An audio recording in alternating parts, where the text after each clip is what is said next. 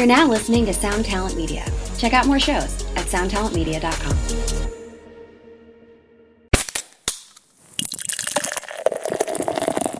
I remember just seeing like international band. It was like I saw Blind Guardian, and it was like I'm seeing my CD in front of me, and it was different. I remember coming home like shaken.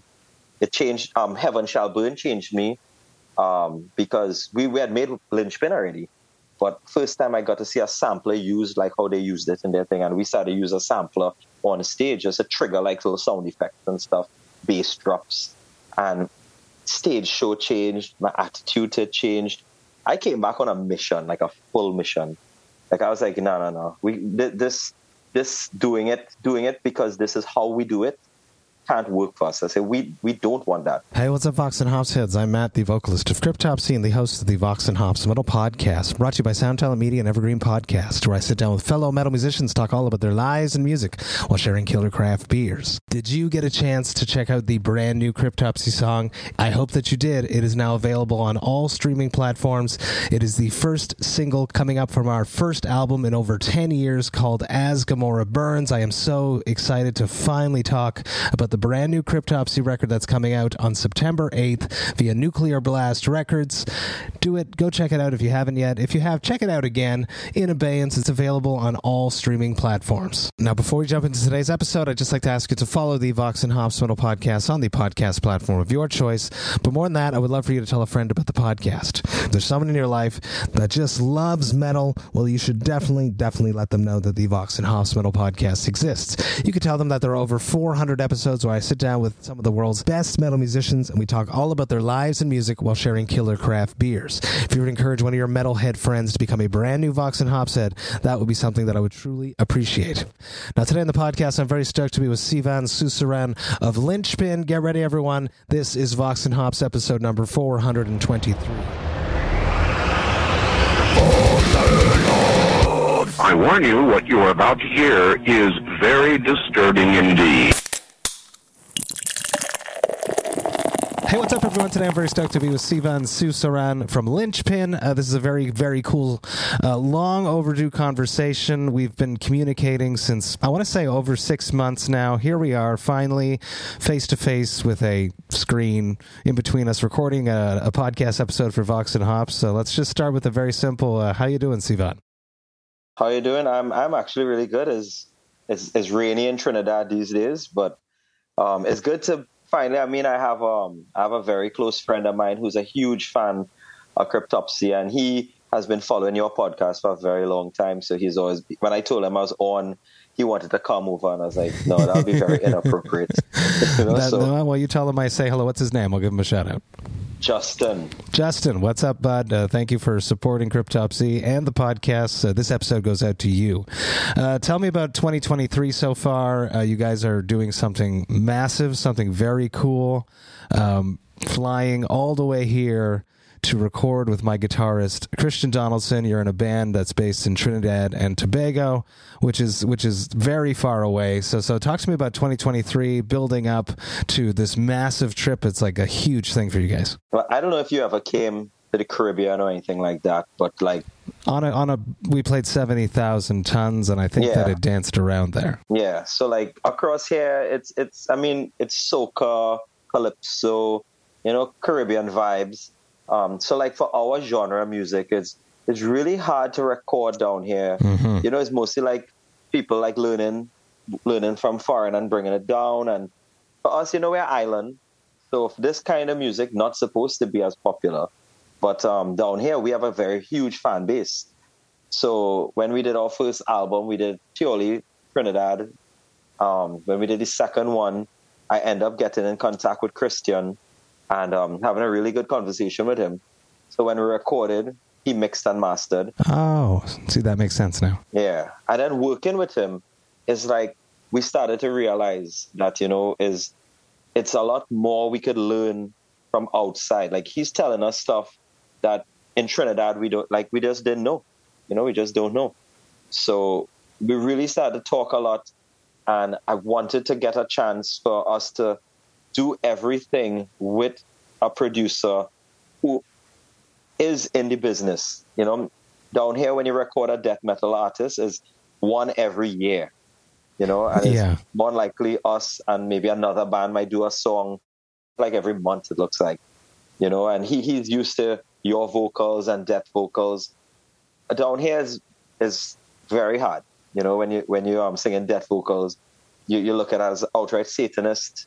You look at it as a hell spawn. No, I'm telling you the truth. It's a lot of taboo around us. So working with somebody who I could turn to and get advice to is really important.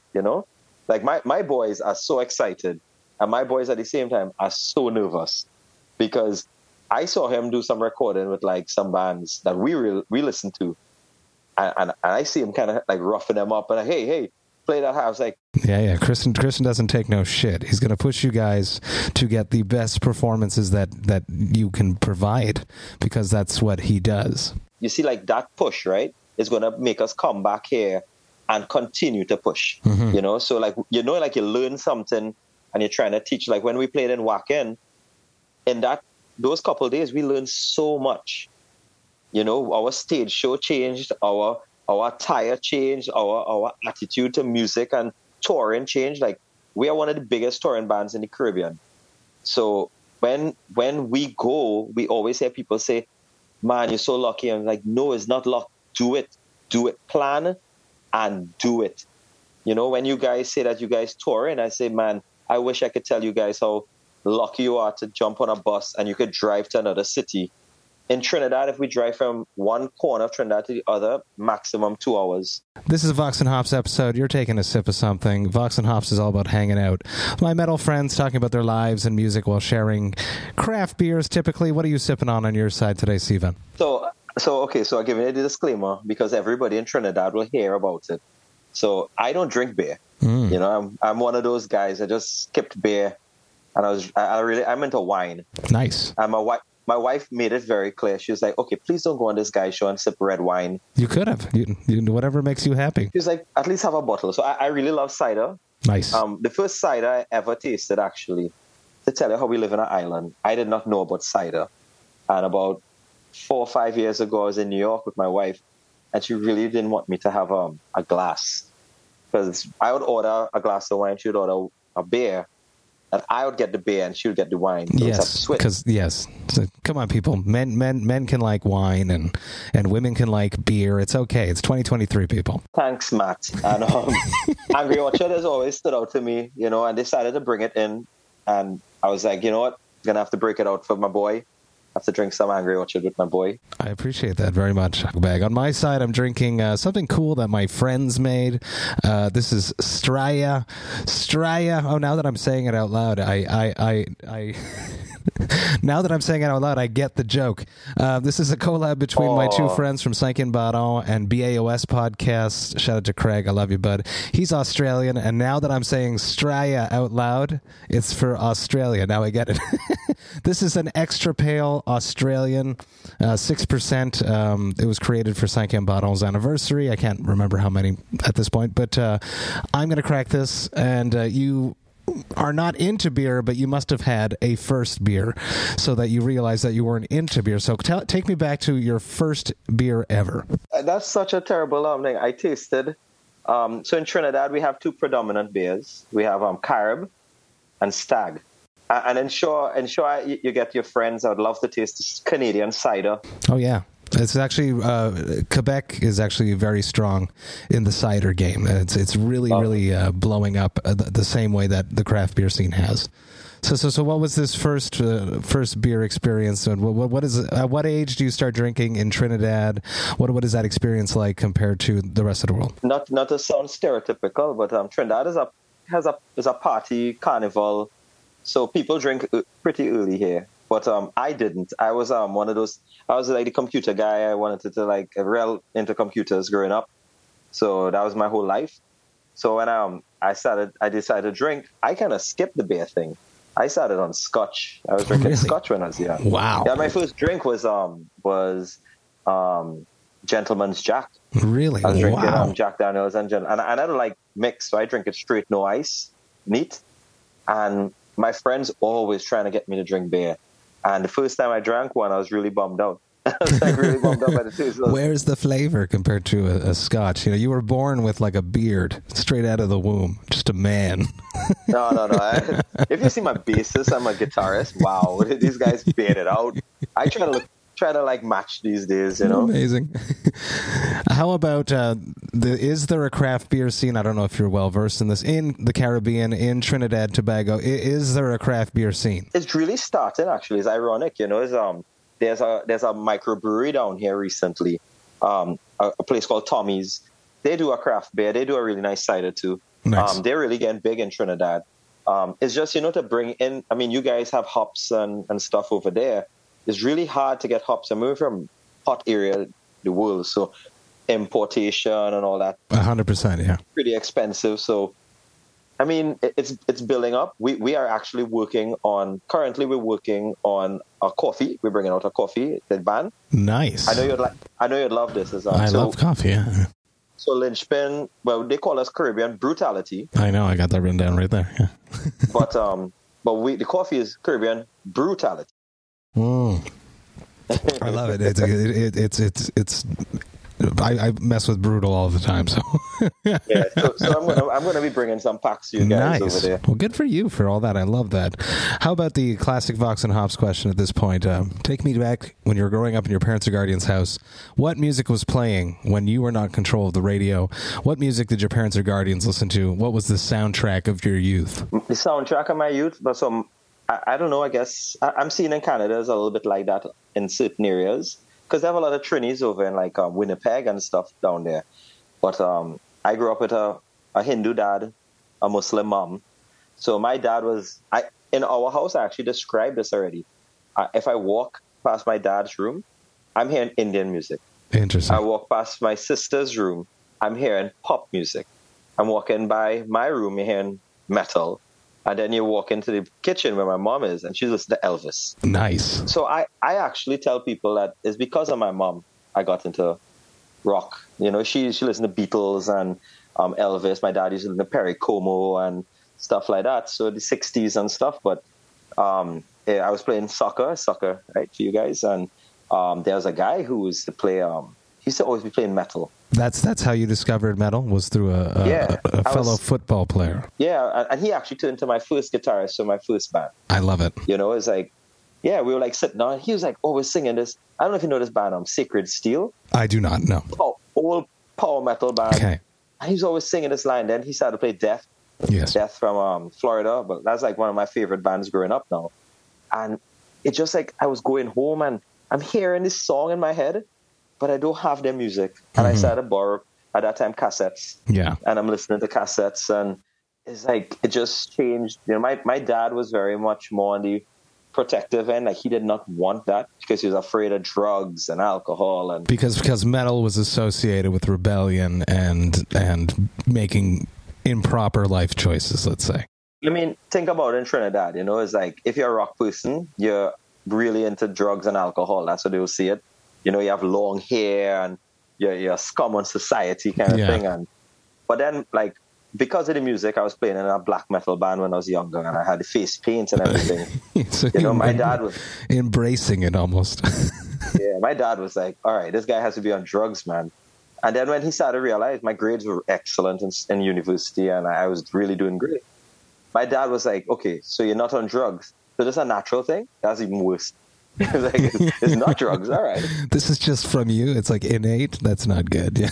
Yeah, we can't fix this. Yeah, and like it just became like he, as especially when Lynchpin was born, he was really proud of that more. Like especially like I was a teacher already. I had a lot of students coming out, like ex-students coming to shows, and you know we used to preach that whole thing of, you know, being responsible. Like even at the end of every one of our shows, when we finish the song, we always say, reach home safe, don't drink and drive. Yes. You know, we really don't want casualties. You know, we're a small community down here, so losing somebody, everybody knows the person, you know. Yeah. So, you know, we don't be dicks about it, you know.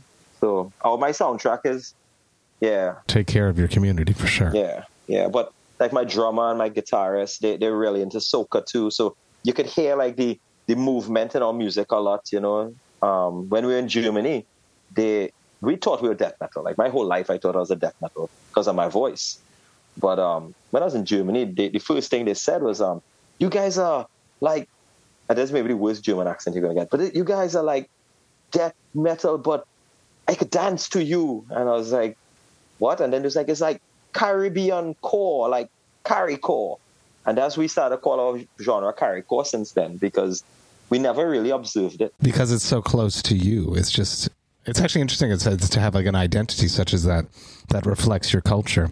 It feels though that I, out of the whole band, I was rebelling against that because I'm not a soca fan, but just realize that Trinidadian, it kind of is in you, like movement and groove. And if you listen to our music, we real into movement and groove. So it's just built in, I guess, you know? I think that there's been a lot of bands that have had massive success when they've embraced their culture. You think of Sepultura, you think of Bollywood just recently with their massive, they had a huge hit last year, I want to say a year and a half ago. Yeah, they were good. I think it's cool. I think there's so many bands that just sound the same. If you have an identity right out of the gates, I think that's something that should be showcased. Yeah. It is, I mean, you know, like, I guess, I mean, one day I'm going to drag you guys to Trinidad to come and have a nice little vacay, but it will be good for you. Like, I mean, we got really close to Christian, and especially talking to you guys, we consider like a big Trinidad thing is like you become part of family. That's how we look at it. That's so sweet. You know, and, you know, we don't really think that, I mean, I look at you as an incredible artist and your band as incredible pioneers in what you're doing. And at the same time, I'm not going to bring you here to perform. I'm bringing you here to come and see Trinidad. Like, come and see what we're talking about. Come and enjoy the beach. Understand when we say laid back, what we mean by laid back, you know? Like in Trinidad, there's this thing in Trinidad. It's a really terrible thing, but you can't complain because you're part of it. So today is Friday, right? Today is Thursday. Tomorrow is Friday. In Trinidad, Monday is a holiday. Well, by default, Trinidadians start thinking Friday is a holiday. I like it. Naturally, the beach is going to be full, the bars are full, and it's lunchtime on Friday. So you can't, if you're planning to leave from work, people say you should maybe leave before lunch because you're going to have a lot of traffic. Wow. And it's kind of acceptable at some point, I guess. I don't know. But it's just a Trini thing, you know. If a holiday is Thursday, Friday is the holiday. If the holiday is Friday, Thursday is the holiday. That's what they see. Just move it around, you know. So I think that's very, very nice, and we would love to come. Of course, if we can perform, that helps. Like pay the tickets, that makes us even more happy. Don't joke about that, you know, Matt, because I will gladly bring you there. Gladly. Talk to me about first music experiences. The first live music you went to go see doesn't have to be metal. It probably wasn't metal, and that's what's interesting about this. What would be the first show that you went to go see in your life? Oh, whenever my wife will crucify this one, but the first show I went to was my first date. I always remember that. I went to see Air Supply came down. Really? Okay. Yeah, they were old at that time. I did not see Air Supply at all. I can't remember. I know I went and Air Supply. You were physically at the concert, but you were not there. I was at the venue. Interesting. When people ask me how was Air Supply, I was like, they played? I can't remember that. But like my first international concert changed my life. What was that? Wacken. Nice. I went Wacken and I was like... Was that like before you guys won the Caribbean Wacken? Yeah. Well, that's a weird story. Me and my bassist decided that we're going to go in 2014 because I won the lottery. So at 1 a.m., I got an email saying, oh, you got 2 Wacken tickets. Wow. Are you accepting it? And I was like, tickets for Wacken? What? And then I remembered, oh, yeah, I'd signed for this thing about a year ago. And I called him up at 1 a.m. and I was like, hey, you want to go Wacken? He's like, yeah, and we always say we're going to go Wacken. Yeah, and we end up saying, all right. I called my friend who I literally met like a couple months ago. We used to stay, she's a German who used to stay here. And we became real good friends. So I messaged her and asked if I could call. I told her about it and I asked her what to do. And she was like, no, send the tickets here. So we'll have it safe and we'll organize backward. Amazing. Figure out a plane. So we ended up going up. This person took care of us, carried us. We went on the metal train. That was a mind fuck. That was a total mind. I could curse, right? I could curse on this? You can say whatever the fuck you want, yeah. Thank you.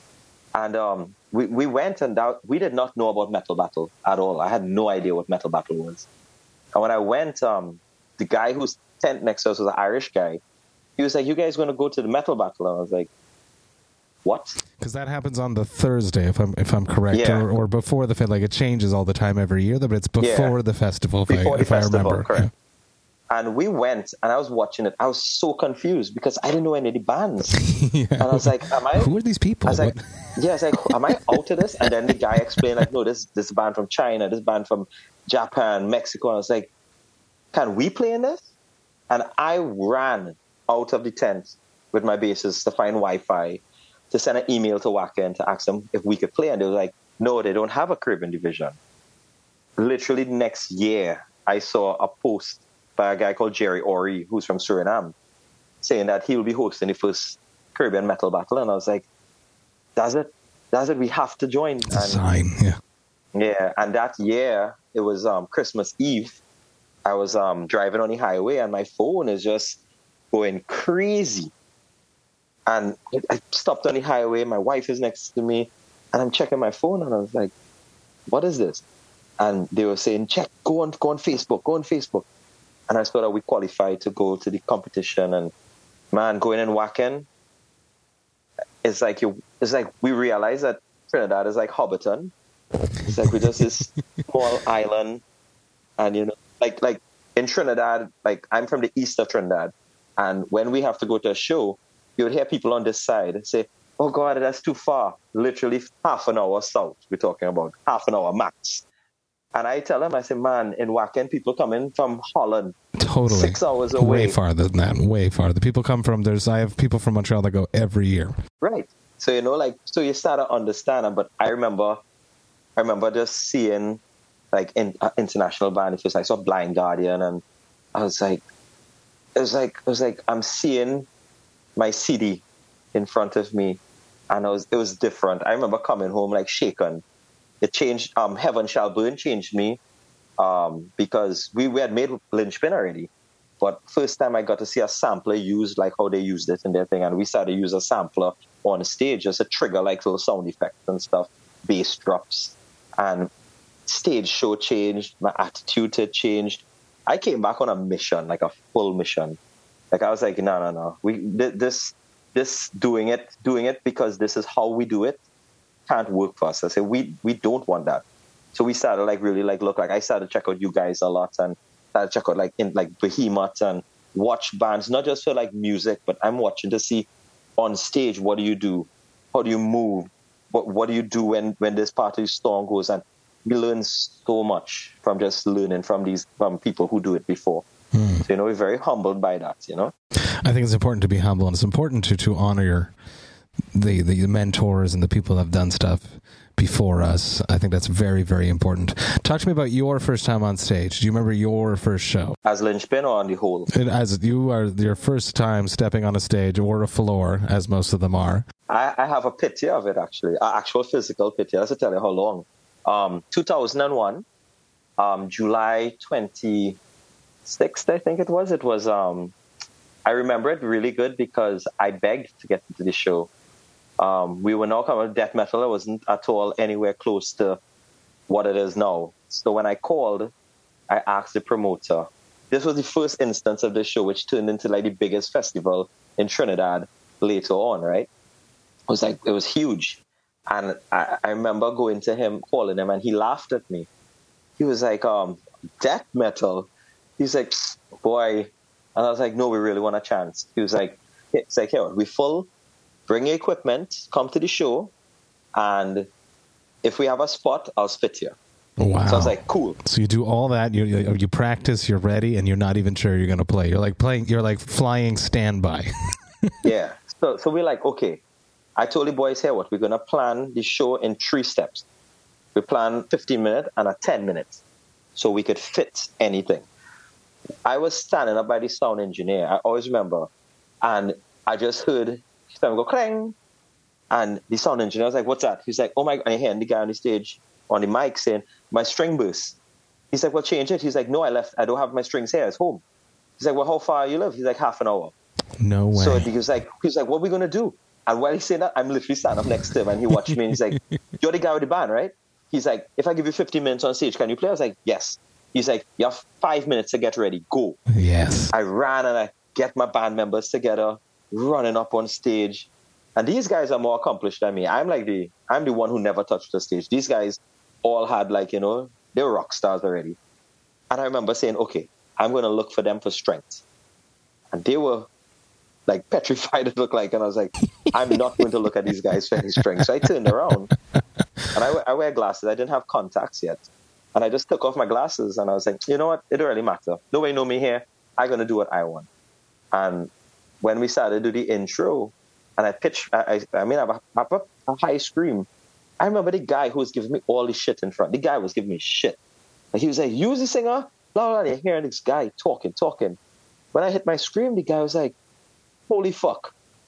Put on his beer, mosh pit broke out. Yes. I remember but I always say, it's the first day that my people knew my name. It was also the last day I got to be anonymous.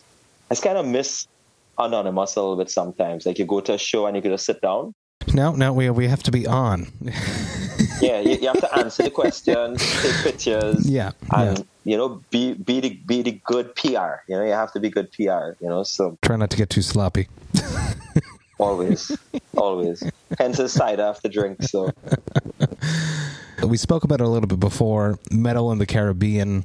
There's you guys, there's Jake that runs Oni. Also is really always like branded as being a band from the Caribbean. Talk to me about the complications. You mentioned a little bit that most studio engineers don't necessarily have the habits, the methods, the methodology, the practice to record extreme music.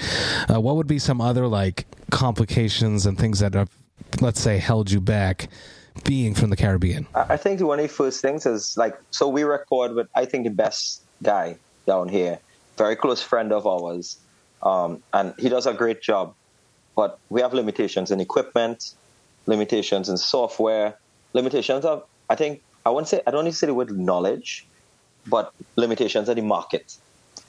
So when you interact with death metal every day, the nuances of heavy music. Absolutely. It reminds me of like Morris Sound almost back in the early Floridas. Yeah. This is the first time that people were recording fast drums like that, and they did not necessarily have the knowledge to know how to handle something that extreme. So, but it took time and through, just playing around with it and technology, obviously, that they did it.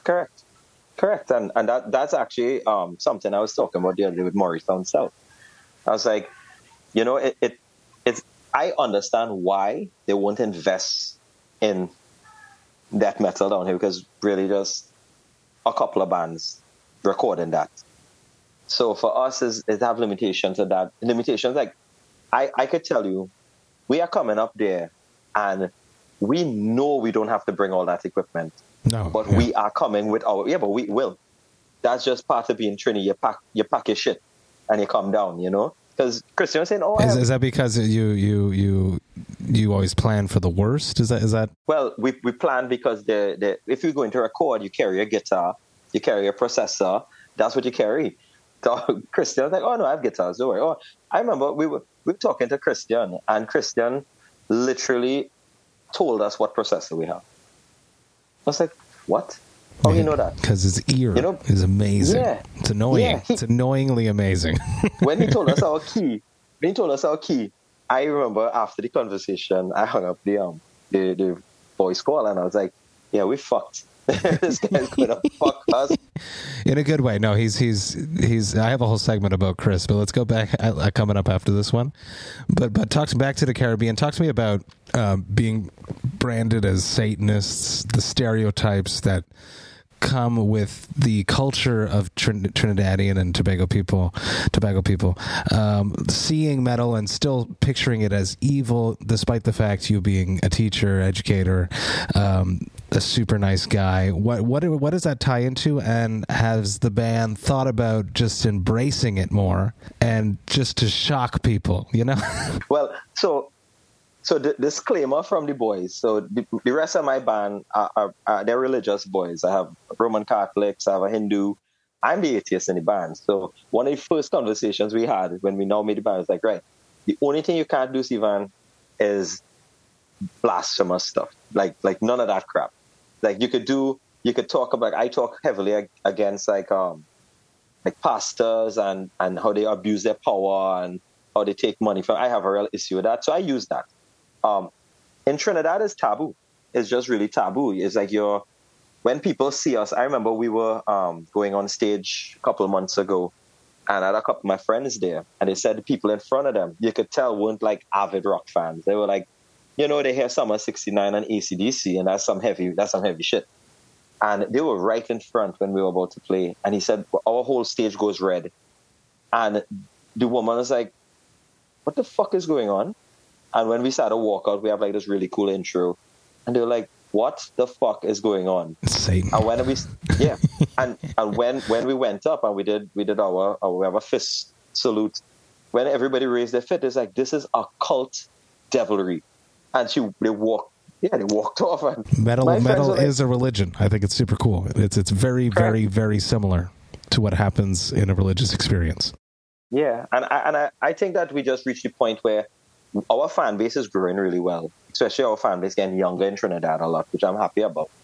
But it's breaking out of the taboo. So that's why you'd see, I think I sent you like our interviews and thing recently, and we did some really cool, we do a lot of the TV interviews and newspapers and stuff, and we get so much incredible replies from non-rock people that say, I'm happy that you all are doing this because it's breaking the taboo that we think that you guys are. It's like, I saw you play Saturday and you were like pure Satan.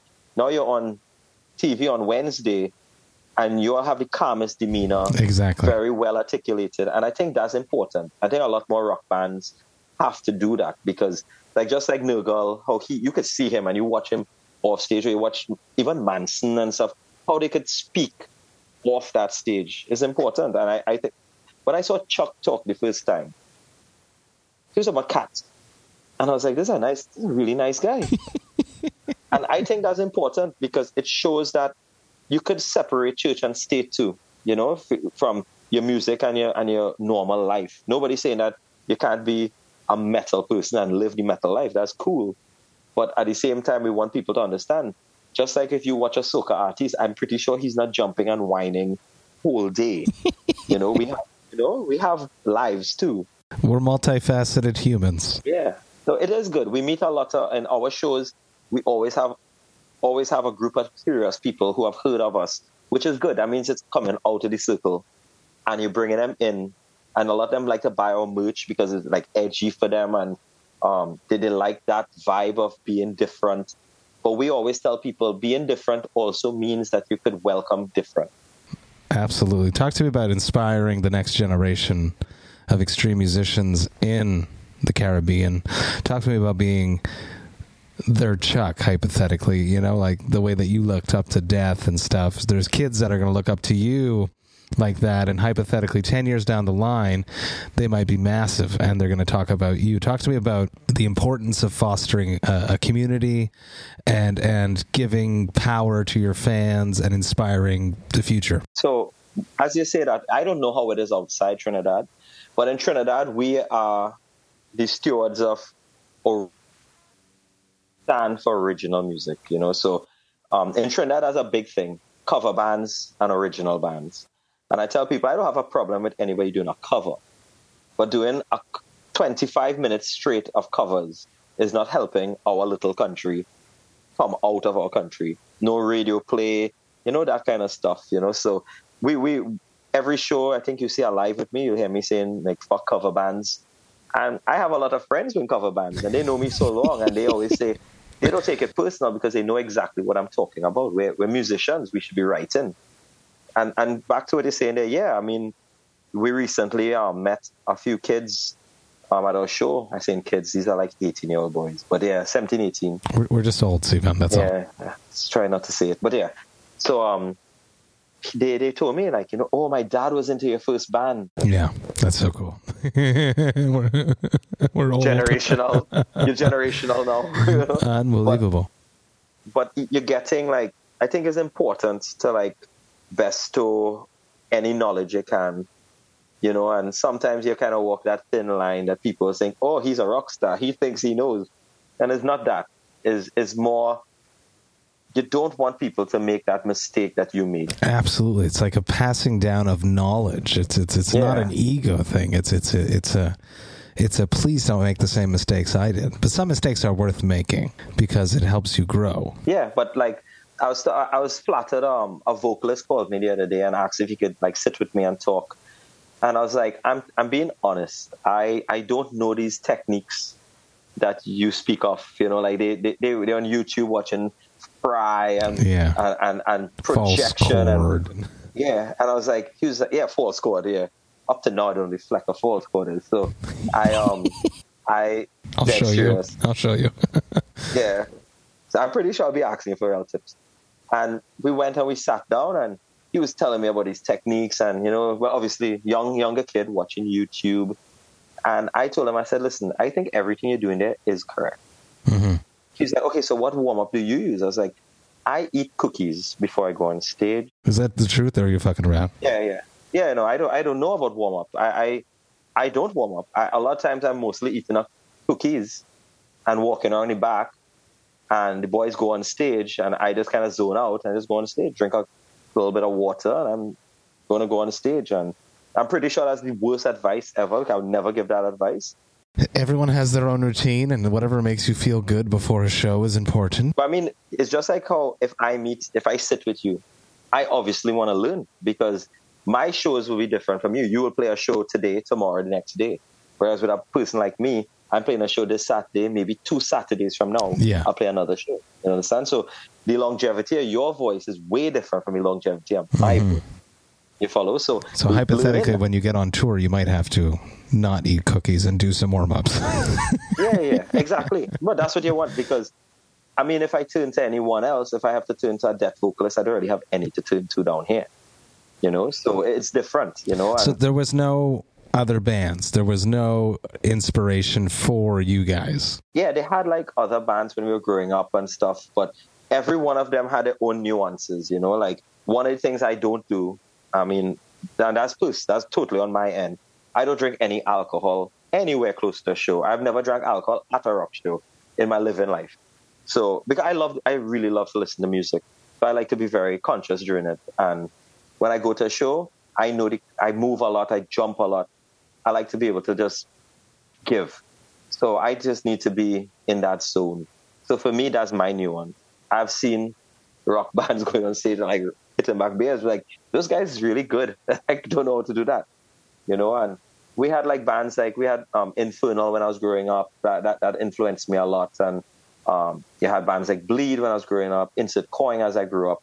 And each one of them had a different nuance that made them unique. But I think what makes Lynchpin unique is that we don't, like, at no point are we stopping growth at all. Like, yeah, I know we have a big crowd, but we have a big crowd in Trinidad. As I said, we're the home team. Our fans here is going to support us. I want to go in a place that don't know me and don't support me and win them. That, to me, that is what I want. Hell yes. You know, I love that. I love that feeling. It's insane feeling. It's like going to war just about in a nice way. Hey, what's up, Vox and Hopsheads? I just want to take a little moment about Cryptopsy's upcoming tours. That's right, I'm talking about the Scream of Perseverance tour and our headliner dates that coincide with that tour called As Summer Burns. The Scream of Perseverance tour is kicking off at the end of May and runs all the way until the end of June. We are supporting the mighty Death to All. We are going all over the United States, and we are hitting some of Canada. So excited to be honoring the legendary music of Death alongside amazing musicians that performed on these albums. Even more stoked to be doing some headliner dates in some cities that I've actually never played in. If you are planning to come to any of these shows, you should definitely grab your tickets by going to voxandhops.com/summer, and you will be able to grab all of your tickets there. That's voxandhops.com/summer. Do it, people. Come hang out with me. Enjoy life, metal, and craft beer in your hometown. Come to a show. We're going to have a great time. Now, enough about all of that. Let's get back to the episode. You are coming very far to come record with my guitarist. You mentioned a little bit that he mix-mastered your second record. This is your third record now. You guys are doing a fundraising. By the time this comes out, that show will have happened, so we won't necessarily promote that. Talk to me about getting everything in order, getting all of this organized to come record with Chris. It's like a massive feat to come this far. I think you're the band that's come from the farthest to come work with Chris. So talk to me about like taking the leap and making it calming and just being totally like enthralled. You're going to love it. Living at his studio, you're going to have the best time ever.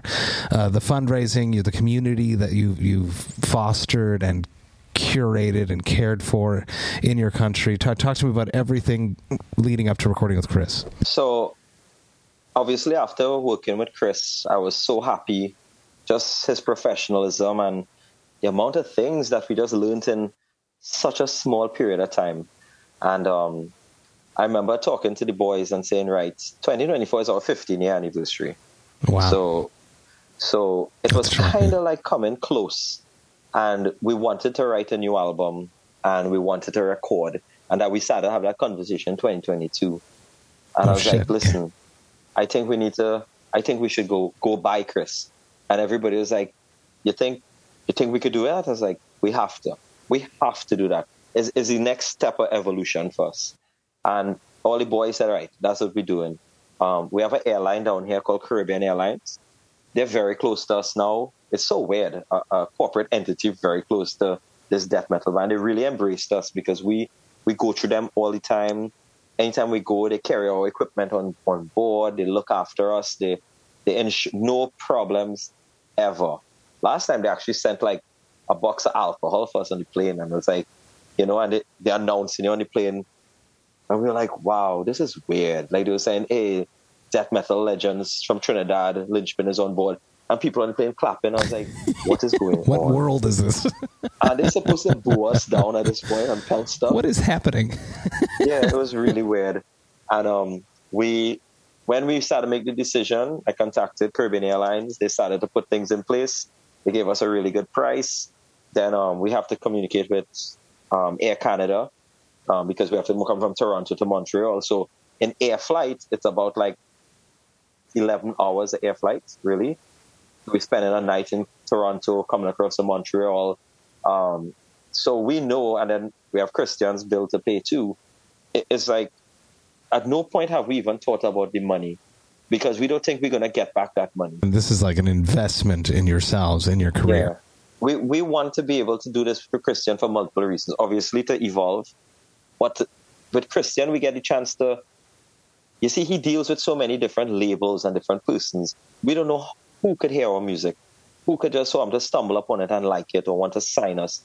To be the first band to be signed out of the Caribbean would be insane. I can totally attest for that Christian loves to show people bands that he's working with because he's really proud of the projects that he's working on, and he has gotten multiple projects signed. So anyone that's listening that might, want to work with Chris, there's always that might happen. You never know. Yeah, exactly. The chance is obviously higher.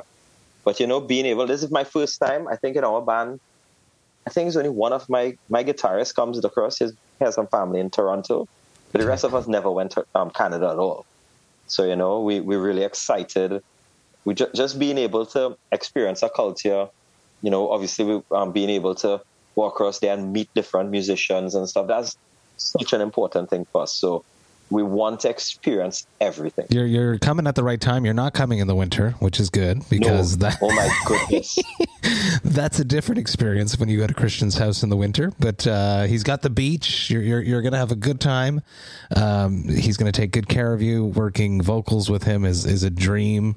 He's going to push you. I am definitely going to come and bother you for sure when you're in Pointe-aux-Trembles. I will come and check out some stuff there. I'm stoked for it. I think that it's very cool. I think that by the time this comes out, the fundraiser will be over. I hope that you get a whole bunch of support for that. I'm sure you're going to. You're making coffee collabs. If you could make a beer, you don't want to make a beer. What would you make? What would be something cool for we actually, in Trinidad, we are working on a beer. Okay, so what's that story? So we're right now, so I don't work on things that I want. I work on things that the boys would like and our fans would like. So everybody drinks beer except me. So I guess I'll be voted out. So we started to work on a dark lager. Nice, I like that. Yeah. And we started to work on a blonde. So we're trying to do, and there's a craft beer that we're working with. So we're just trying to like feel out how the process is, and for our album launch, I'd love to be able to bring out something like that, you know. So yeah, we are looking at that, you know, especially the flavor palette of my boys is really between blonde and dark, you know, a nice dark lager. So if you could drop both of them at the same time, it'd actually be super interesting. If you had the dark lager and then the blonde and drop it for the album launch, that would be pretty fucking sick. Imagine how ridiculous it is. Like we go to taste test, and I just have my wife. I say, well, you have to taste, because I have no idea what we're doing here. You know, I sip in like a cola on the side and just watch. You gotta use the strengths in your life, and she is your beer strength, amongst other things, obviously. I am trying to do a red wine. I would like to do a red wine. I really love wine. So, is there wine in Trinidad and Tobago? Is it the vineyards and stuff like that? No, we have no grapes down here. You know, we import grapes. So okay, so that'd be tough too. Like fruit wines, fruit wines and stuff. But I need a good vineyard, and I would love to be able to like get that. You know, even if it's just for me. Mm-hmm. You know, I like to go when I come across. I would ask to taste some red wine over there. You can, because there is a vineyard in St. Gabriel de Brandon in the city you're going to be staying in at Christian's house, and he will be more than happy to take you there because he loves to go there. Terrible, because now you're going to see like videos of me drunk in the background. We shall see. One last question, classic Vox and Hops wrap-up question. It probably doesn't happen to you very often because you don't drink lots of beer, but you know, it does happen sometimes when you drink wine as well. If you open one too many bottles, what is your hangover cure? This doesn't sound like a real alcoholic, but I have this really terrible saying: you don't open a bottle of wine and drink a glass. You know, you drink out the bottle, right? You drink out the bottle. You can't leave the bottle. So I always tell people, when I think I'm getting a little too drunk, I just slow down the next bottle. I actually drink club soda and lime is my thing. You know, I always tell them cut a lime, throw in some club soda, and I'm okay. You know, I don't get the hangover stuff. And I like good wine. I'm picky if I taste a wine and I find it's corked. Not wasting time. I'm not drinking that. So I mean, in Trinidad, just a truly local thing. In Trinidad, when you're hungover, you eat doubles. What's that? Right. So you wouldn't have. I guess some areas of Canada has it. I'm hoping to freeze some and bring to you guys. Doubles is like a barra. We call it barra. It's like thin flour, like a pita bread. Interesting. It's very, very fluffy.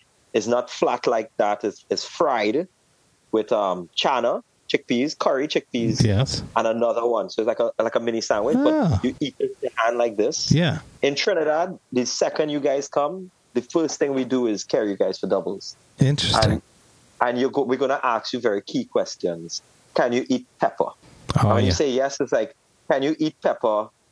Like actually eat pepper? No, I'm a good spicy guy. Yeah. Are we talking about Tabasco? No. You know? No.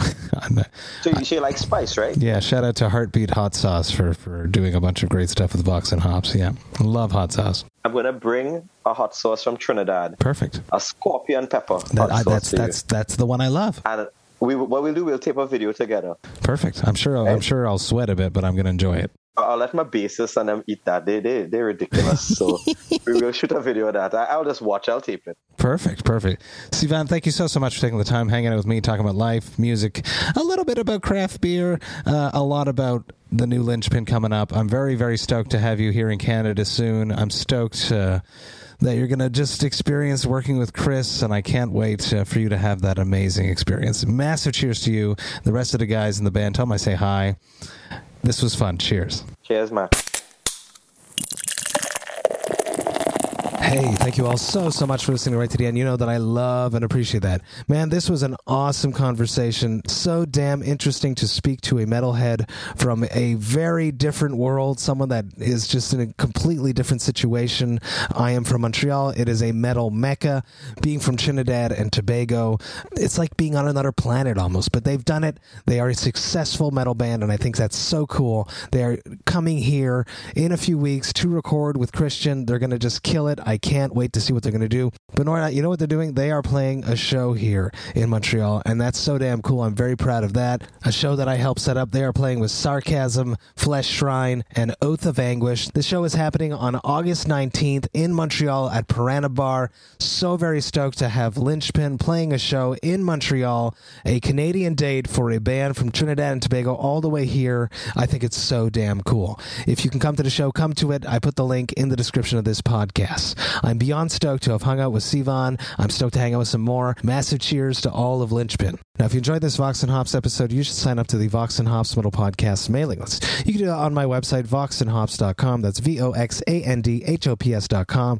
When you do that, you shall receive one email a week that contains all of the details of everything that has happened in the world of the Vox and Hops Metal Podcast. You get to see which episodes I dropped recently. You will get to see which episodes I have coming up. You will also get to hear about any projects I have in the works before I announce them to the public, and you'll be up to date on anything that's going on in the world of Cryptopsy, such as our brand new album that is coming out on September 8th via Nuclear Blast called As Gamora Burns. You will also get to see which albums the Vox and Hops album review crew have reviewed recently, and you'll get to see which albums have been added to the Brutal Awakenings playlist, which is curated by Jerry Mugg, Vox and Hops' metal architect himself. Trust me, there's a lot of stuff going on in the world of the Vox and Hops Metal Podcast, and I hate when you miss a single thing, so please do me a favor and sign up to the mailing list. The Vox and Hops Metal Podcast is brought to you by Sound Talent Media and Evergreen Podcasts. I hope you have a killer month of August. This is the final episode before I come back in September with brand new episodes. That's what I've been doing. 3 months on, taking a month off for mental health. I think it's important. New Cryptopsy album is coming out shortly thereafter. September 8th it drops via Nuclear Blast. Get ready, everyone. As Gamora Burns is coming. Until then, everyone, I will return on September 5th with brand new Vox and Hops episodes. But until then, I hope you all enjoy life, metal, and craft beer. Cheers, Vox and Hops heads.